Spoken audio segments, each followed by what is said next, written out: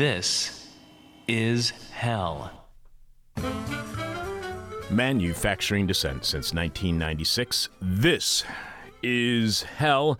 Many here in Chicago may remember the intense police surveillance that led up to and happened during the 2012 NATO protests.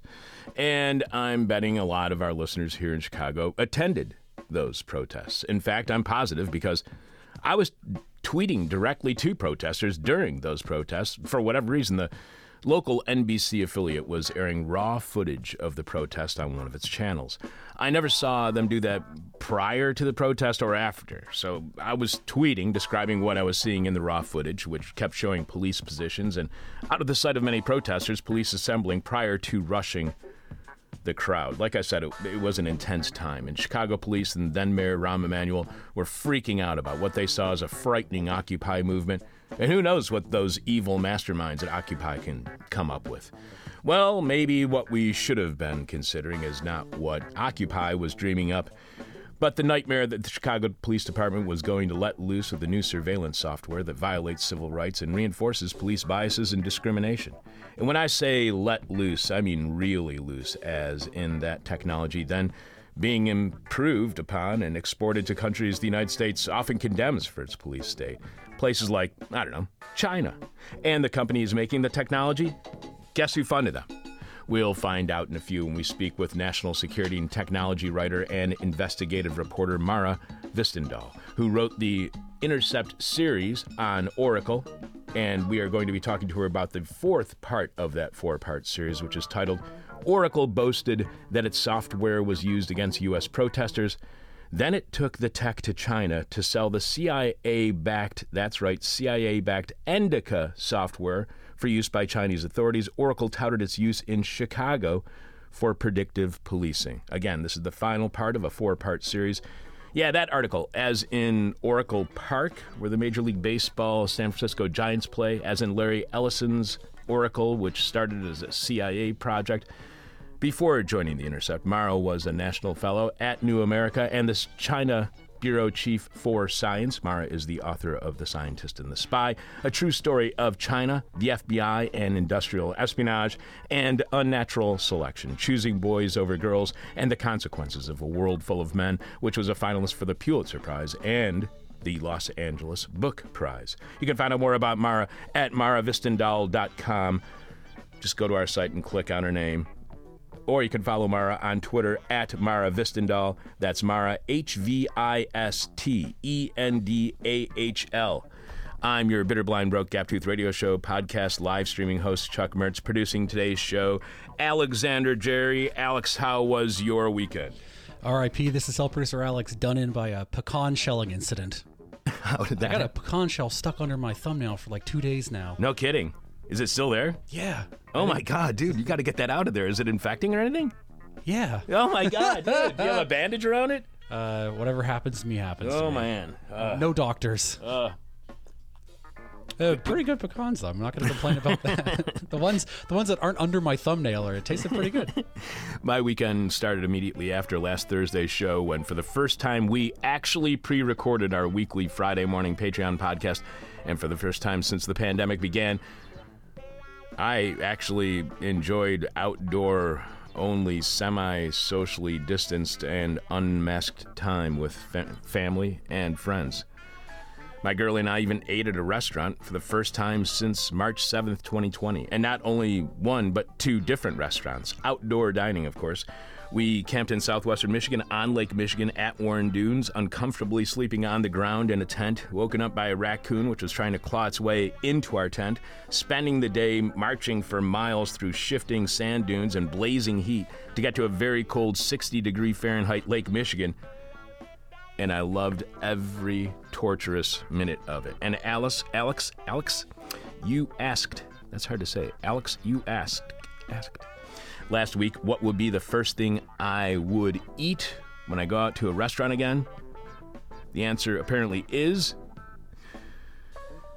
a rack of lamb at a Kurdish restaurant, which is owned by a person who the United States government spent years trying to deport, as he was suspected to have links to Abdullah Öcalan and the PKK, the Kurdish Workers' Party. But more importantly than any of that, Alex, what is this week's question from hell for our listening audience? What virtue are you signaling? What virtue are you signaling? The person with our favorite answer to this week's question from hell wins your choice of whatever This Is Hell merchandise you want. You can check out all of our merchandise right now by going to thisishell.com and clicking on support, where you will see all the ways you can contribute to completely listener-supported This Is Hell. Remember, without you, we got nothing, so thanks to all of you for your support. Thanks to John K. Formulations and the tithing-like commitment to This Is Hell of Brett B. and Cherish O. Thanks, John. Thanks, Formulations. Thank you, Brett and Cherish. You can leave your answer to this week's question at our Facebook page, facebook.com/thisishellradio. You can tweet it to us at thisishellradio. You can email it to us at chuck@thisishell.com, but we must have your answer by the end of Thursday's show. When we are announcing this week's winner, Alex will have some of your answers to this week's question from hell following our guest. Again, the question from hell is, what virtue are you signaling? What virtue are you signaling? Brave enough to be streaming live, dumb enough to be goofy, stupid enough to think that we could be a regular part of your weekly hangover. This is hell, and Alex has this week's hangover cure. This week's hangover cure is Mexican brunch. In an article at Time Out, they cite Thomasina Myers, the founder of Oaxaca in London, which now includes 13 restaurants throughout England. Myers is quoted as saying, "Obviously, I try very hard to never have a hangover. That is why I love tequila so much. It rarely makes you feel bad the next day." Maybe she's not trying hard enough. When I've overdone it and I'm feeling worn out, often due to a lack of sleep as well as overindulging, I almost always swear by a hearty brunch. I'll start the morning just drinking as much water as possible with tea, coffee, and possibly some kind of juice. But then by mid-morning, I prepare the perfect Mexican brunch, some type of egg dish, doused in large amounts of salsa. Chilies are a kind of wonder food. They're high in antioxidants, great for getting one's system moving. Packed with vitamins and minerals, they really do make you feel better the next day. So that makes this week's hangover cure. If you're going to get drunk, drink tequila, but if you don't and end up with a hangover, eat a Mexican brunch, which includes eggs, plenty of salsa, and chilies. That's a very vague recipe for a Mexican brunch. And I always thought Mexican brunch was a dominoes game. Putting people before profits, which turns out to be a horrible business model. This is hell, and you can help with our horrible business model by subscribing to our weekly Friday morning Patreon podcast at patreon.com/thisishell on this past Friday's Patreon podcast prior to leaving for my weekend camping in Michigan, on Lake Michigan with family, and seeing some very close friends semi-socially distanced and unmasked outdoors. I shared my many anxieties I have about being semi-socially distanced and unmasked with family and friends, even outdoors, and how I shared how I was in no mood yet to party like it's 2019. I mean, celebrating while a pandemic still rages around the world, especially while the poor and the poorest nations suffer, and then posting you and your friends on social media partying. It's just probably not a good look when seen in countries that are currently being devastated by the virus and brand new variants. And it's a real bad look if you happen to be white and in the richest nation in the world that is rife with healthcare inequality and white privilege. So I'm kind of checking myself for a bit before popping champagne, which is about the whitest way to celebrate. We also played an interview from 10 years ago this past weekend, a conversation we had with Deepak Tripathi about his then just published book, Breeding Ground: Afghanistan and the Origins of Islamist Terrorism. It's important to remember before the history of the Afghan war is rewritten as a glorification of the U.S. military and a valiant attempt at democratization, when it's actually blowback from failed Reagan-era policies, including arming radical Islamists in a pointless secret war against the Soviet Union, which was already facing its inevitable doom. Essentially, arming and training the terrorism movement that attacked the United States on 9/11. But you can only hear all of that, my trepidations about dancing on the grave of the pandemic just yet, and a talk reminding us all that the radical Islamists who attacked the United States on 9/11 were made in the USA by President Reagan and the CIA, by subscribing to This Is Hell on Patreon at patreon.com/thisishell. Coming up, a CIA-funded startup's software is now being used as a surveillance tool internationally. We'll also have This Week in Rotten History, some of your answers to this week's question from hell, which is, what virtue are you signaling? What virtue are you signaling? And we'll tell you what's coming up on the rest of this week's shows here on This Is Hell. Noam Chomsky called This Is Hell sanity in talk radio. So clearly and sadly, Noam's gone insane. This is hell. Did you know the CIA has a venture capital firm that funds startups? Yeah, me neither. And we could probably do an entire interview on that simple fact alone. But it's who they've funded and what those startups have done with that money that might really scare the hell out of you. Of course, if you are here in Chicago and participated in the 2012 NATO protests here, you may be all too familiar with the kind of technology the CIA does help fund. Here to help us understand how CIA-funded surveillance software has been turned on not only U.S. citizens, but on citizens around the world, national security and technology writer and investigative reporter Mara Hvistendahl wrote the Intercept article, Oracle boasted that its software was used against U.S. protesters. Then it took the tech to China, which is part of a 4-part series at the Intercept. Welcome to This Is Hell, Mara. Thank you for having me on the show. You can find out more about Mara at her website, marahvistendahl.com, and you can follow her on Twitter at Mara Hvistendahl. She's also the author of The Scientist and the Spy, a true story of China, the FBI, and industrial espionage, and Unnatural Selection, choosing boys over girls and the consequences of a world full of men. Just as a real quick question about your book, The Scientist and the Spy, a true story of China, the FBI, and industrial espionage, is that where you started learning about the CIA-funded Oracle's surveillance software? Was it during the process of researching that book? No, it wasn't. That book is a critical look at the FBI and DOJ's efforts to criminalize trade secrets theft over the past few decades and how that benefits U.S. corporations. But it is primarily about a battle between the U.S. and China over technology. And so that's become a major theme of my work. Yeah, this book is, or this writing that you have at Intercept is absolutely mind-blowing. And you write, as he helped plan massive demonstrations in Chicago to protest the 2012 NATO summit.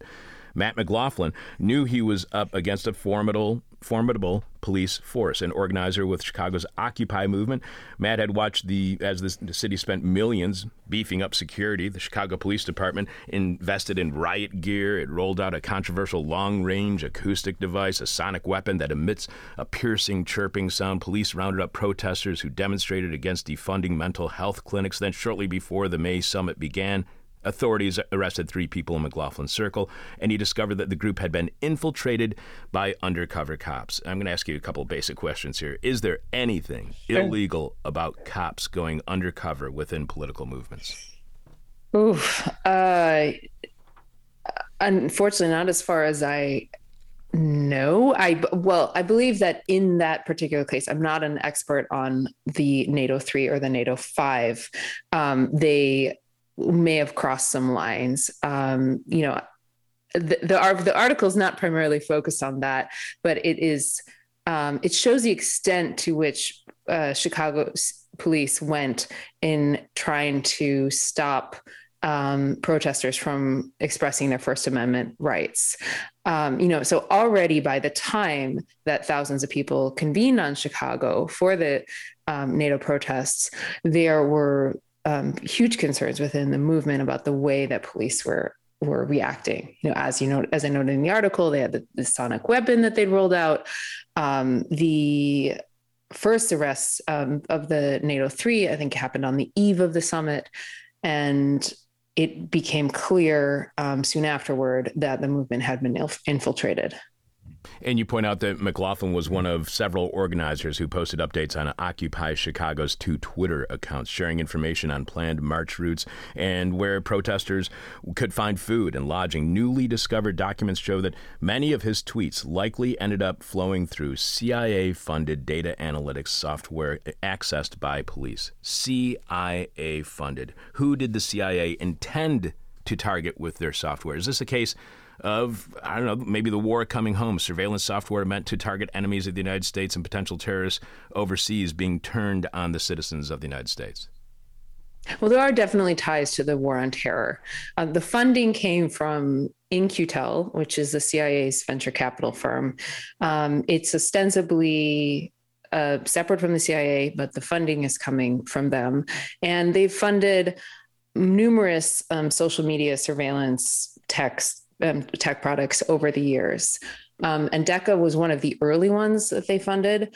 And it doesn't just allow police to surveil social media, which is a major concern of the way it was used in the NATO protests.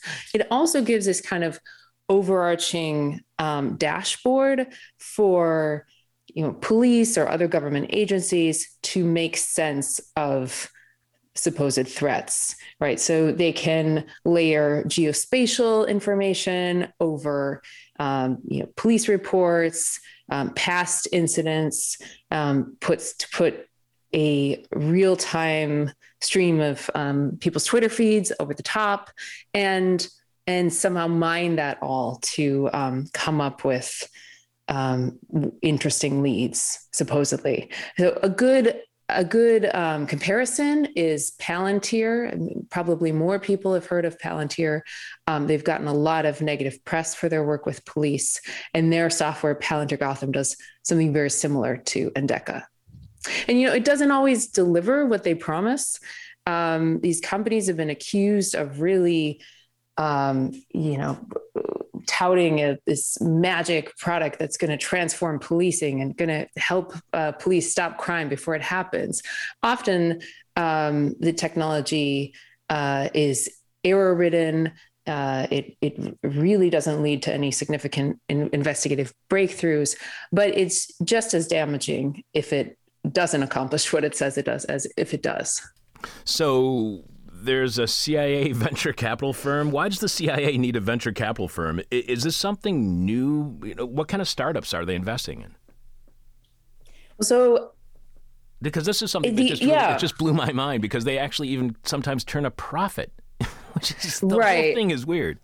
Yeah. So, it has to do with partly the dawn of the big data era and, proliferation of internet technologies, and the CIA realizing, they can capitalize on all this data that's out there and fund technologies that might show promise for national security purposes later on.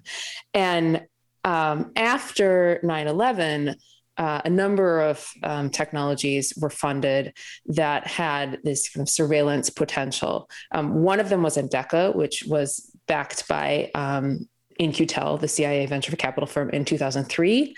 Palantir was another one, which was actually funded later. And then over the years that followed, you see many more of these being funded. And I should say that Endeca was a technology that also is used by businesses to, make sense of consumer data, for example. But the way I imagine that the way it was sold to In-Q-Tel was really for this surveillance purpose. And it we know from, found in the process of reporting a story that it has been used at Guantanamo. It's not clear what exactly it was used for there, but, it was used from 2008 until at least 2019, possibly still today. And so, somebody saw it there as a very worthwhile piece of software. How visible is this kind of CIA investment? How much transparency is there? Do we know who the CIA is investing in? That's a complicated question, because In-Q-Tel is public about what they do, but they don't always release the amount of funding that they give companies. So like now they have Endeca listed in their portfolio. You can go to their website, you can see what technologies they've backed. But in previous years, we've had to uncover what technologies they funded through leaked documents and so forth. So my colleague Li Fang wrote about a leak of documents that showed what technologies In-Q-Tel had funded, for example, a few years ago. So they don't completely hide it, but they're not completely transparent either. And it took me a fair amount of time to reconstruct, had they actually given Endeca funding. It was clear that they helped them broker partnerships with the DoD and so forth. But it took a bit of digging. So do these companies that get investments from the CIA, do they boast about these investments? Do they try to keep them secret? Because I would imagine that during this time of people being more critical of policing, that there would be a lot of corporate blowback against this. Well, it depends. For many tech companies, their bread and butter is the national security industry and, companies and military industrial complex. And so for them, this is a major selling point that they were seen by In-Q-Tel as having promise. Endeca was acquired by Oracle, the software giant and the database giant, in 2011. And Oracle, for many people may remember them as the company that bid to buy the U.S. operations of TikTok last year. Do you remember that? Yeah, I do. And I was going to ask you something about that, but go ahead. Yeah, so they were the front runner to buy TikTok last year, but for many people, they're not really a household name. They are, however, a major technology company. And unlike, say, Apple or Facebook or Google, they have openly courted this image of very close to the US government. So other technologies or other companies, for example, Google is working on DoD projects and is doing quite a bit of government work. So is Amazon, but they don't, try to make that central to their image. And after George Floyd was murdered, these companies put out statements saying, we think, police killings are horrible, blah, blah, blah. It was empty words, but they at least tried to project that image. Oracle, on the other hand, is they are traditional. The executives are big in contributors to Republican campaigns. They got very close to Trump. They actually have a magazine that's called Profit, which I think like a crazy name for your company magazine, but that's what it's called. So they're kind of it's not that I think many huge technology companies are engaged in activities that are very problematic, but they just kind of own it. Well, what concerns do you think surveillance critics would have about a company like Oracle purchasing TikTok? Well, the stories that I reported are very interesting in light of their bid to grab TikTok. They, last year when that was announced, the decision to hand U.S. operations of TikTok to Oracle and Walmart was largely seen as a product of very vigorous lobbying. That these executives had spent years cozying up to the Trump campaign, and also trying to present themselves as very good at protecting Americans' data, as we are a patriotic U.S. first company. And what my reporting found is that they actually have a very active business in China selling to or marketing their technology for use by Chinese police. And this technology Endeca that they had pushed to police in Chicago was also later marketed by Oracle in China. And so, while they own this image of, we work with police, we love law enforcement, when it comes to the work in China, they really try to distance themselves from it. Right, and you said, or you were just saying, Oracle's case has a twist after promoting Endeca's use on NATO protesters. Oracle went on to market the CIA-funded software for police use around the world, including in China, where its deployment would presumably be at odds with CIA interests and where social media users have few civil liberty protections to shield them from police abuses. Now, there were great concerns over the China social credit system, which expands the idea of a credit score to all aspects of life, judging citizens' behavior and trustworthiness, as Wired reported back in July of 2019. Is there any indication or any evidence that the CIA-funded software was used in some of the issues China has been criticized for, like their surveillance and detention of the Uyghur? Is the CIA assisting China's surveillance state that the U.S. in turn condemns? No, I think that is a step too far. Okay. I think we can say that the CIA funded indirectly Endeca, this Oracle technology, and that technology has then been marketed heavily, and in some cases, it seems purchased by police in China. But does the CIA have an interest in the technology being used by Chinese police? I think on the surface, not. Somebody that I spoke with raised the possibility of, maybe there's a back door in the technology. We know from the Snowden documents that anything is possible. I didn't include this in the article, but I did kind of report that out and run that by some cryptographers. They told me that was extremely unlikely in this particular case. And so, I think likely the CIA is not happy with Oracle now of this use of its technology. I've heard that Oracle has received some blowback in Washington after the series published.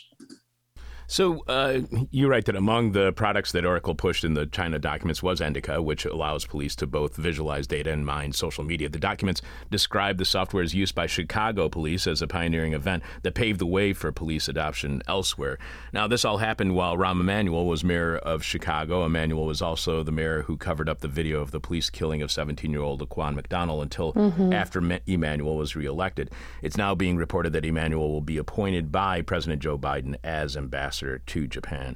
Is there bipartisan support for the kinds of surveillance technologies that we saw implemented here against the protesters in Chicago and have been expanded on since?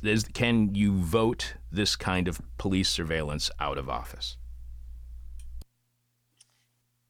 Well, I've covered China for years. I was a correspondent there for 8 years, and I still primarily cover China.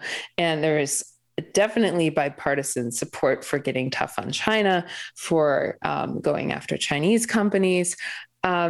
Where it gets more complicated is when you get into U.S. surveillance tech. And, I think there are a few people in Congress who see this as a global issue, who are concerned about surveillance in the U.S. and concerned about the export of U.S. technologies to places like China, the UAE, to Israel, to authoritarian countries. And that's a good step. But I would not say that there is widespread concern about U.S. companies involved in surveillance work. I also found that Oracle had claimed work in the UAE. They claimed to have worked with police in Dubai, in Pakistan, in Turkey, in Brazil. My colleague in Brazil also published a very detailed investigation on their work with the very corrupt police force in Rio. And so this is not just a U.S.-China issue. This is about U.S. companies and I think technology multinationals in general will go up to wherever the line is. So, if there are no regulations preventing them from selling a certain technology to a certain government, I believe that they will just go ahead and sell it. I had a lot of back and forth with Oracle on this particular issue, and pushed them like, well, you've sold to the Public Security Bureau in Xinjiang, where crimes against humanity are happening. Some people allege it's a genocide with hundreds of thousands or 1 million Uyghurs interned in camps. And it's yes, but that's allowed. We stopped our work there in 2019, which is really late, and that was allowed by U.S. regulations at the time. So, I think the issues is U.S. regulations allow quite a lot of leeway, and there is. If you look at the influence of the tech lobby, the U.S. tech lobby, in Congress, in other areas, in journalism and so forth, there's a lot more support for going after Chinese companies because that there you have this big lobbying industry behind keeping the focus on other companies.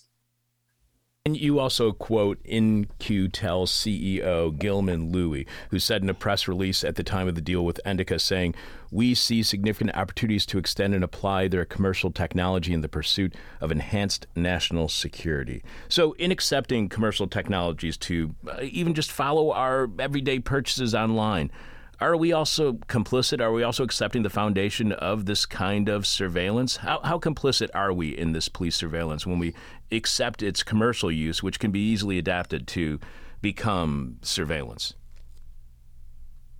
Well, I really don't believe that people want to be surveilled in any way. Our system is deeply flawed, as we've seen with the police killings over the past year. We do have ways to push back against the use of technology by police, and through the Freedom of Information Act, through groups that are dedicated to working on this sort of thing. We've learned quite a bit about what police do and what technologies they use in the United States. In Chicago, there is a coalition called Erase the Database that has worked on the issue of CPD using an Oracle database to collect information on supposed gang members that in many cases includes children. And, so that's all good that we have that, we do have that room to push back, but of course, much, much more needs to be done. And you mentioned how, along with millions of arrest records, the system that was employed here in Chicago, which was called Citizen Law Enforcement and Analysis and Reporting, or the CLEAR system. You write that along with millions of arrest records, CLEAR houses data on purported gang members that activists say have been used by police to discriminate against people. And we've discussed this on our show in the past because one of the things that CLEAR does is track every contact gang members or suspected gang members have with anybody. So if you have a neighbor who happens to be a gangbanger and you talk to them, there's a very good chance that you're going to be in the CLEAR system. If you don't live in a neighborhood that happens to have gangbangers living next door to you, suddenly you're not in that system. You then quote Zanat Sobravila, an organizer with Organized Communities Against Deportations in Chicago, one of the groups behind the campaign Erase the Database that you were just mentioning, saying of CLEAR, "It's racist. 95% of the names are Black and Latinx. It doesn't serve our purpose of reducing crime and keeping us safe. It just serves the purpose of being able to justify more policing and brutality." And you add, Erase the Database has documented children as young as 9 who are listed in the database. So is there any evidence that surveillance does stop crime and catch those who commit it, or does it, as Zanat argues, justify simply more policing and brutality? Because I'm wondering how much you think it has contributed maybe even to the rise of protests against racialized police violence and policing in general, because this surveillance may have triggered that kind of protest. Yeah, I mean, I think the point that Sobravila raised is a very good one, that, it's not even clear that these technologies accomplish what they're supposed to do, what they're advertised as doing. And there have actually been really interesting, ethnographies and interviews done with police where many police officers themselves think that this technology is junk. They don't understand why they need to use it. They think it wastes their time. They see that they're not actually, it's not helping them prevent crime. I think, unfortunately, anytime there is an issue of another police killing, the answer for some police chiefs is more technology. Supposedly the technology is neutral and that the technology is going to help us, avoid rogue cops, because they believe that the issue is, a few bad apples and not the entire system. And so if we just get better technology, we can prevent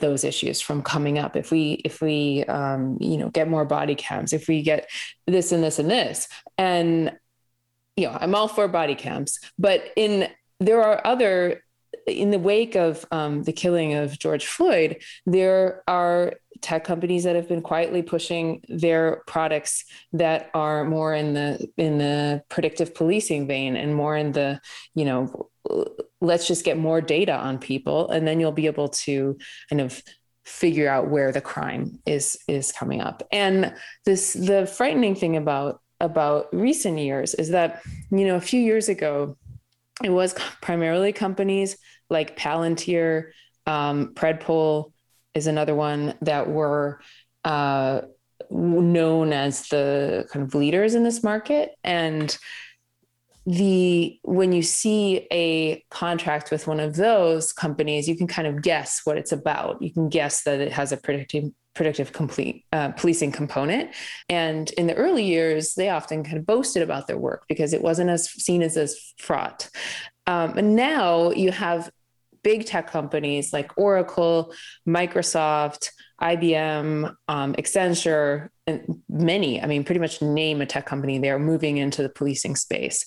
And, the problem with the Microsoft contract is that you can't, on the surface, figure out, is it for Office or is it for something else? It doesn't immediately strike people as problematic, but, in fact, it is even more powerful companies that are marrying their data that they have on everyone with police power, which is incredibly frightening. Because I think this is one of the things that people can find solace in when they do see these kinds of studies that are done here in Chicago. That several years ago, through this CLEAR database, they had a front page story on the Chicago Tribune about how all crime in the entire city, they realized came down to 1,500 individuals. And if they just track those 1,500 individuals, those are the people who have the most contact with people who are committing crimes. So everybody was very delighted by this because finally we had this, what is believed to be an objective algorithm giving us a scientific outcome of data analysis. So how can an algorithm or surveillance technology be discriminatory? How can it also have the same racial biases of the police that we're trying to avoid in the first place?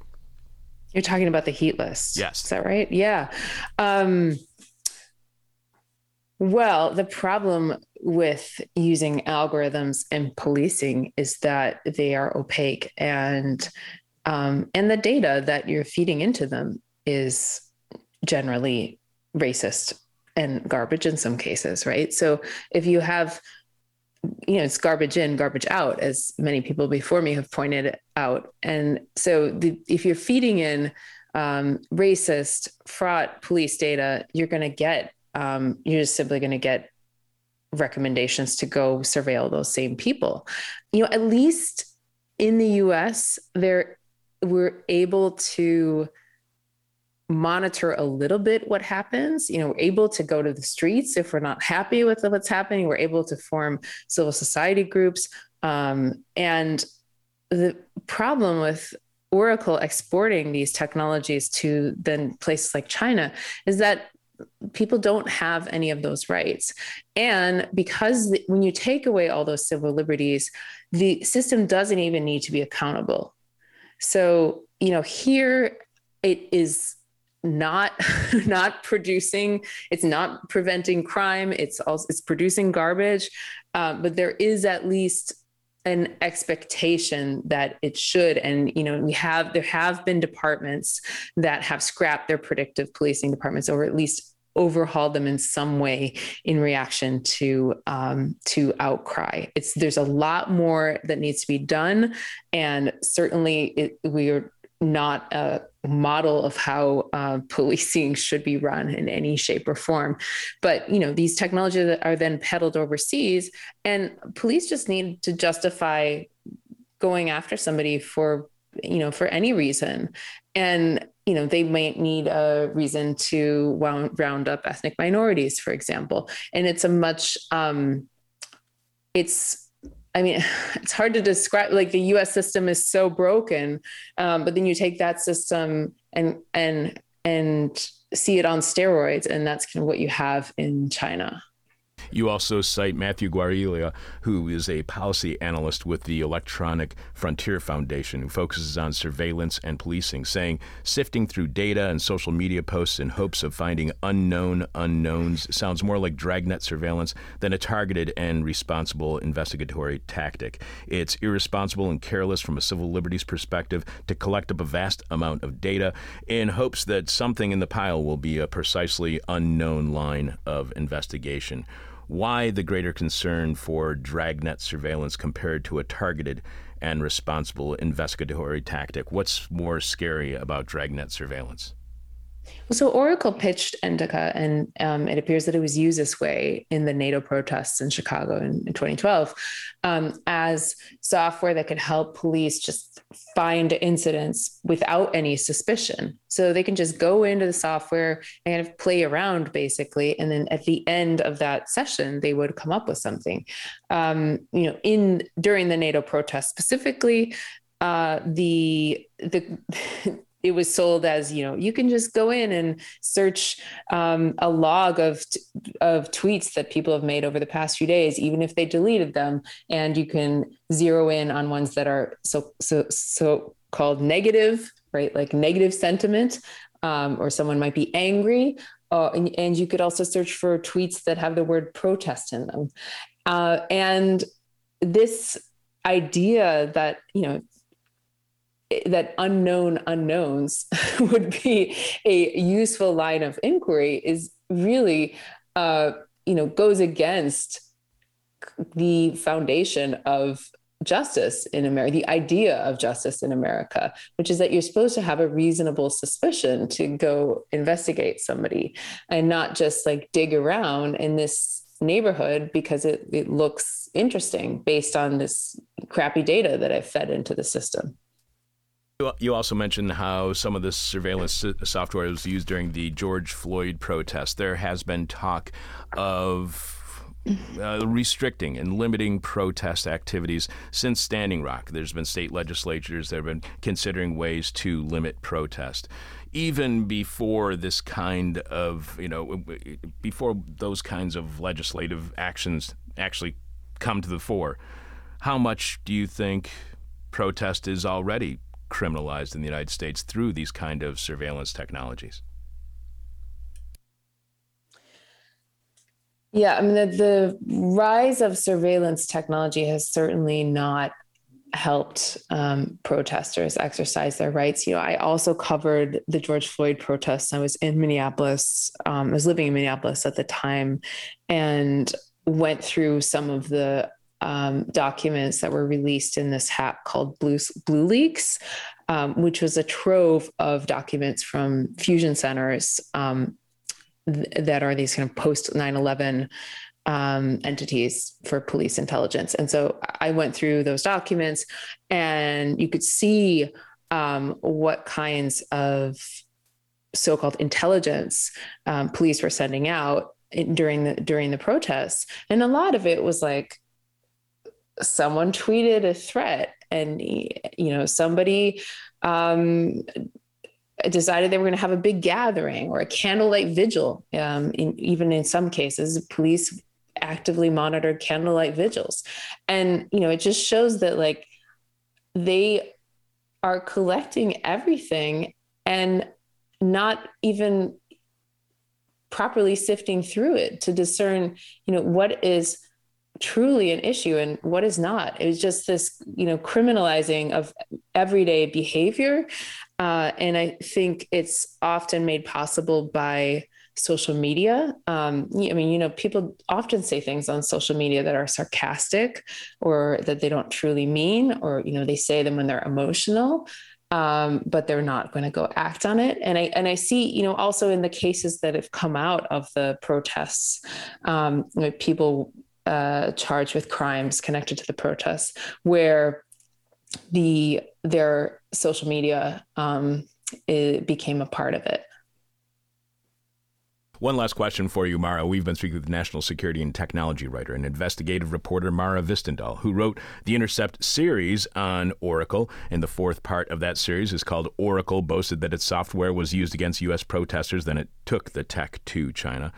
You can, Mara's also the author of The Scientist and the Spy, a true story of China, the FBI, and industrial espionage, and unnatural selection, choosing boys over girls and the consequences of a world full of men. Find out more about Mara at her website, maravistendahl.com. One last question for you, and I promise we do this with each and every one of our guests. It's the question from hell, the question we hate to ask, you might hate to answer, our audience is going to hate your response, and I think our audience is going to hate your response to this question.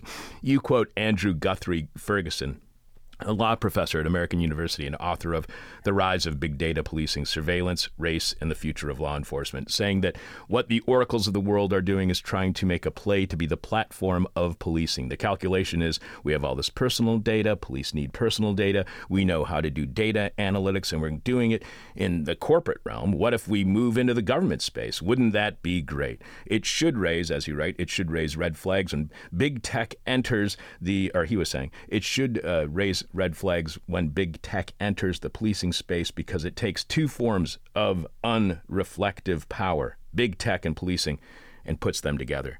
So what could happen if private entities like Oracle move into the government space? I mean, this would sound like another step in the privatization of the commons, but this time it's policing.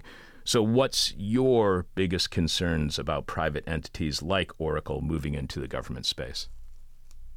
Oh, I have many concerns, and they already have moved into the government space. It's not just Oracle; it is also IBM, Microsoft, and Amazon with the whole Ring system.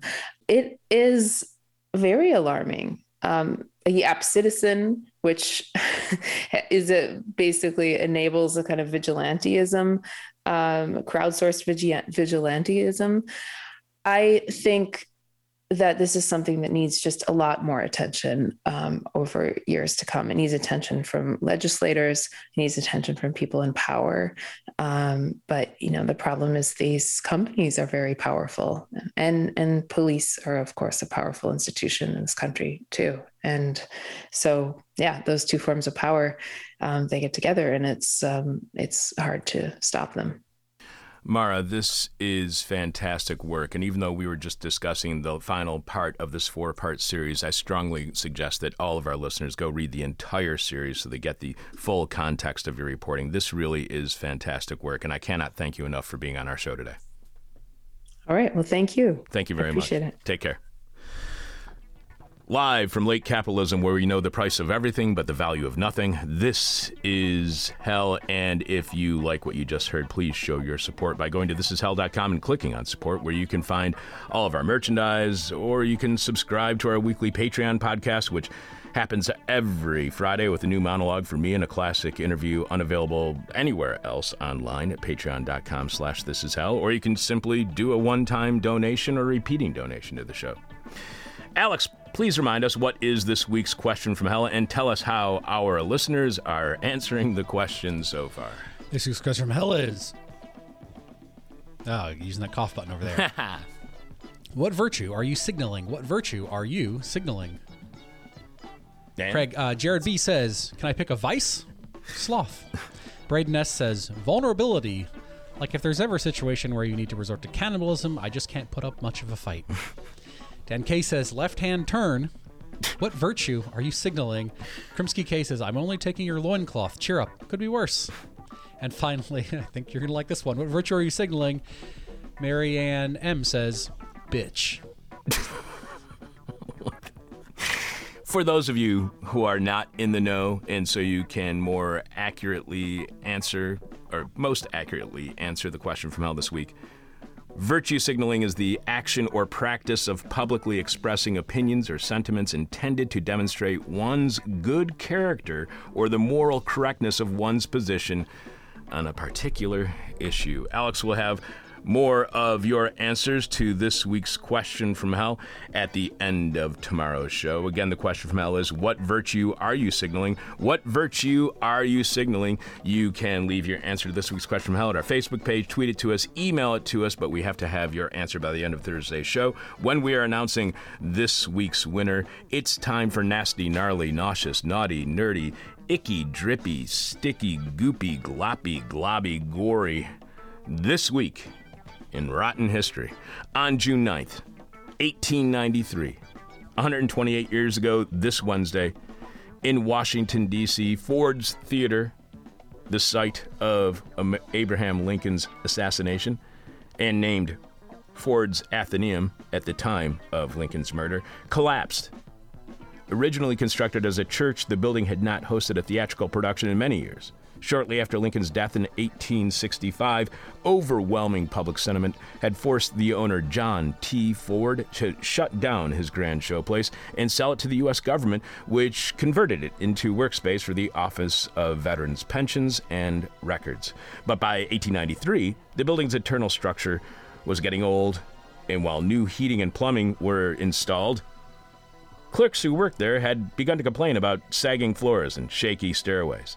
And on the morning of June 9th, as work began in the basement on a new electrical system, they were working on the heating, the plumbing, and the electrical system while the floors were sagging and the stairwells were shaky, but at least they upgraded the electric. One of the building's structural piers suddenly gave way, causing parts of all 3 floors to come crashing down like a stack of pancakes. I've actually seen that happen to a building before. 22 people were killed and another 68 were seriously injured. A jury would find both the electrical contractor and the chief of the pension office guilty of criminal negligence, but neither man was penalized. That's how that works. Instead, Congress voted to provide cash compensation to the victims and their families, and even after expensive repairs, the building was deemed unsafe for human occupation, so it was used as a warehouse until 1918, and then left to sit decrepit and mostly unused until its massive top-to-bottom reinforcement and restoration in the 1960s. Ford's Theater now not only operates as a theater, although performances are currently online due to the pandemic, but it also hosts tours because nothing spells FUN like visiting the site of a presidential assassination. Wow, that sounds like good times. Also in Rotten History, June 10th, 1924, 97 years ago this Thursday, Giacomo Matteotti, socialist, opposition leader in the Italian parliament, was attacked by a gang of fascist thugs loyal to Prime Minister Benito Mussolini. In other words, total dicks. The attackers forced Matteotti into a car, stabbed him to death, and then dumped his corpse in the countryside north of Rome, where it would be found 2 months later. Just 11 days before his death, Matteotti had dared to stand up in the Chamber of Deputies and explicitly call out Mussolini and the ruling fascist party. He accused the party of election fraud and violent voter intimidation and said the fascist Grand Council and militia were illegal and unconstitutional. Matteotti had also just published a book on that very subject. His outspoken public stance caused many to fear that his days were numbered. Still, his murder shocked Italians and even briefly threatened the ouster of Mussolini, who is also being challenged by extremists within his own party. To this day, historians disagree as to whether Mussolini was directly involved in the assassination of Matteotti. But in the months of political chaos that followed, after opposition members protested by withdrawing from parliament, Italy's King Victor Emmanuel, fearing civil war, would pardon the murderers and refuse to ask Mussolini for his resignation. Mussolini would finally seize the moment by publicly claiming responsibility for the murder, abandoning all pretense of democracy, shutting down the opposition press, and forming a secret police force. This marked the true beginning of Italy's fascist dictatorship, which Mussolini claimed was necessary for the preservation of political stability. So remember, fascists come to power by politically destabilizing a nation and then claiming they are the only ones who can return that nation to stability, despite being the ones who caused the destabilization in the first place, and without any record or history of political stabilization other than through violent force, which does not bring about stability. That's Rotten History, and this is Hell. Alex, who is on tomorrow's show, beginning at 10 a.m. Chicago time here at thisishell.com. Tomorrow, that's Tuesday, Jacqueline Keeler is going to be on to talk about her book Standoff, Standing Rock, the Bundy Movement, and the American Story of Sacred Lands. And that is just in your inbox. I just got a copy of that. Oh, sweet. Thank you very much. And what about Wednesday's show? Rob Wallace is going to tell us if we can have a party. I think we might have other questions for him, but epidemiologist and one of our favorite guests of the pandemic, Rob Wallace, is going to be back on the show to talk about some of his recent work. Yeah, and all sorts of stuff that's been said about the coronavirus, especially in major establishment media outlets, that is very, very misleading. And what about Thursday's show? Thursday, Erica X. Eisen of Hypocrite Reader will be on to talk about her Boston Review piece, The Other Nuremberg Trials, 75 Years On, plus a moment of truth from Jeff Dorchin. Also, one last thing I just want to mention real quick before we go, a few minutes early. On the front page of today's New York Times, there is a story about Michigan, and it's about a story about what's happening with the cherry farms in northwestern Michigan. Apparently, the pandemic has revealed to everybody in the communities up there that, certain of their favorite cherry stands to go get fresh Bing cherries from Michigan and to get cherry pies and to get cherry-flavored donuts. They have all these stands all over the place that everybody independently run, that everybody loves. Well, some of them had mandatory mask rules, and others said, if you wear a mask in here, you're a communist. So the pandemic has revealed to everybody in northwestern Michigan, if their neighbor happens to be more afraid of an actual pandemic that's killing millions and millions of people, or the threat of the ghost of communism. So that was what was revealed by the pandemic in Northwest Michigan, and you got to check out this article at the New York Times just about how pure Michigan is. I want to thank our guest today, Mara Vistendahl, who wrote the Intercept series on Oracle and their connections to the CIA and surveillance overseas.